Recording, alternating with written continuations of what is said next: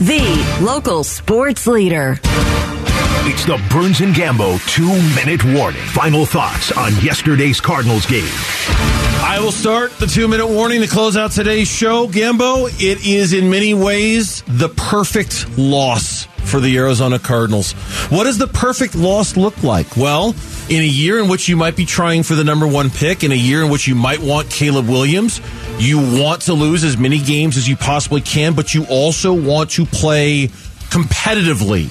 You want to play hard. You want to give your fans a reason to believe that you hired the right coaching staff and that you've got some players who eventually will be a part of the next great Cardinals team, and you need teams around you to win or lose. In some ways, it was the perfect loss for the Cardinals because they got that kind of effort from their team. They played hard. Their defense played well. Oh, and by the way, the Texans lost. That helps. The Rams won. The Buccaneers won. The Falcons won. That all helps. All of the teams that you want to be good won. All of the teams that you need to be bad lost. And you played pretty well yesterday in a loss yourself. In some ways, the perfect loss for the Arizona Cardinals.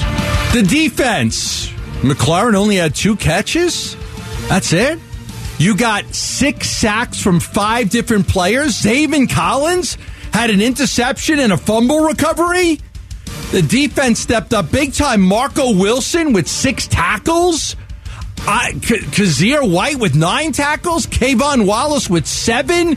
Big plays all over the field by a Cardinals defense. Very unexpected, but a very good sign that the defense stepped up and were the bright spot in that football game for the Arizona Cardinals. Something to look forward to going forward is this team's defense. Tomorrow on Burns and Gambo, we'll have more on the Arizona Diamondbacks, still scoreless against the New York Mets, and certainly an update on Aaron Rodgers as well. That's going to do it for us. We're out of here.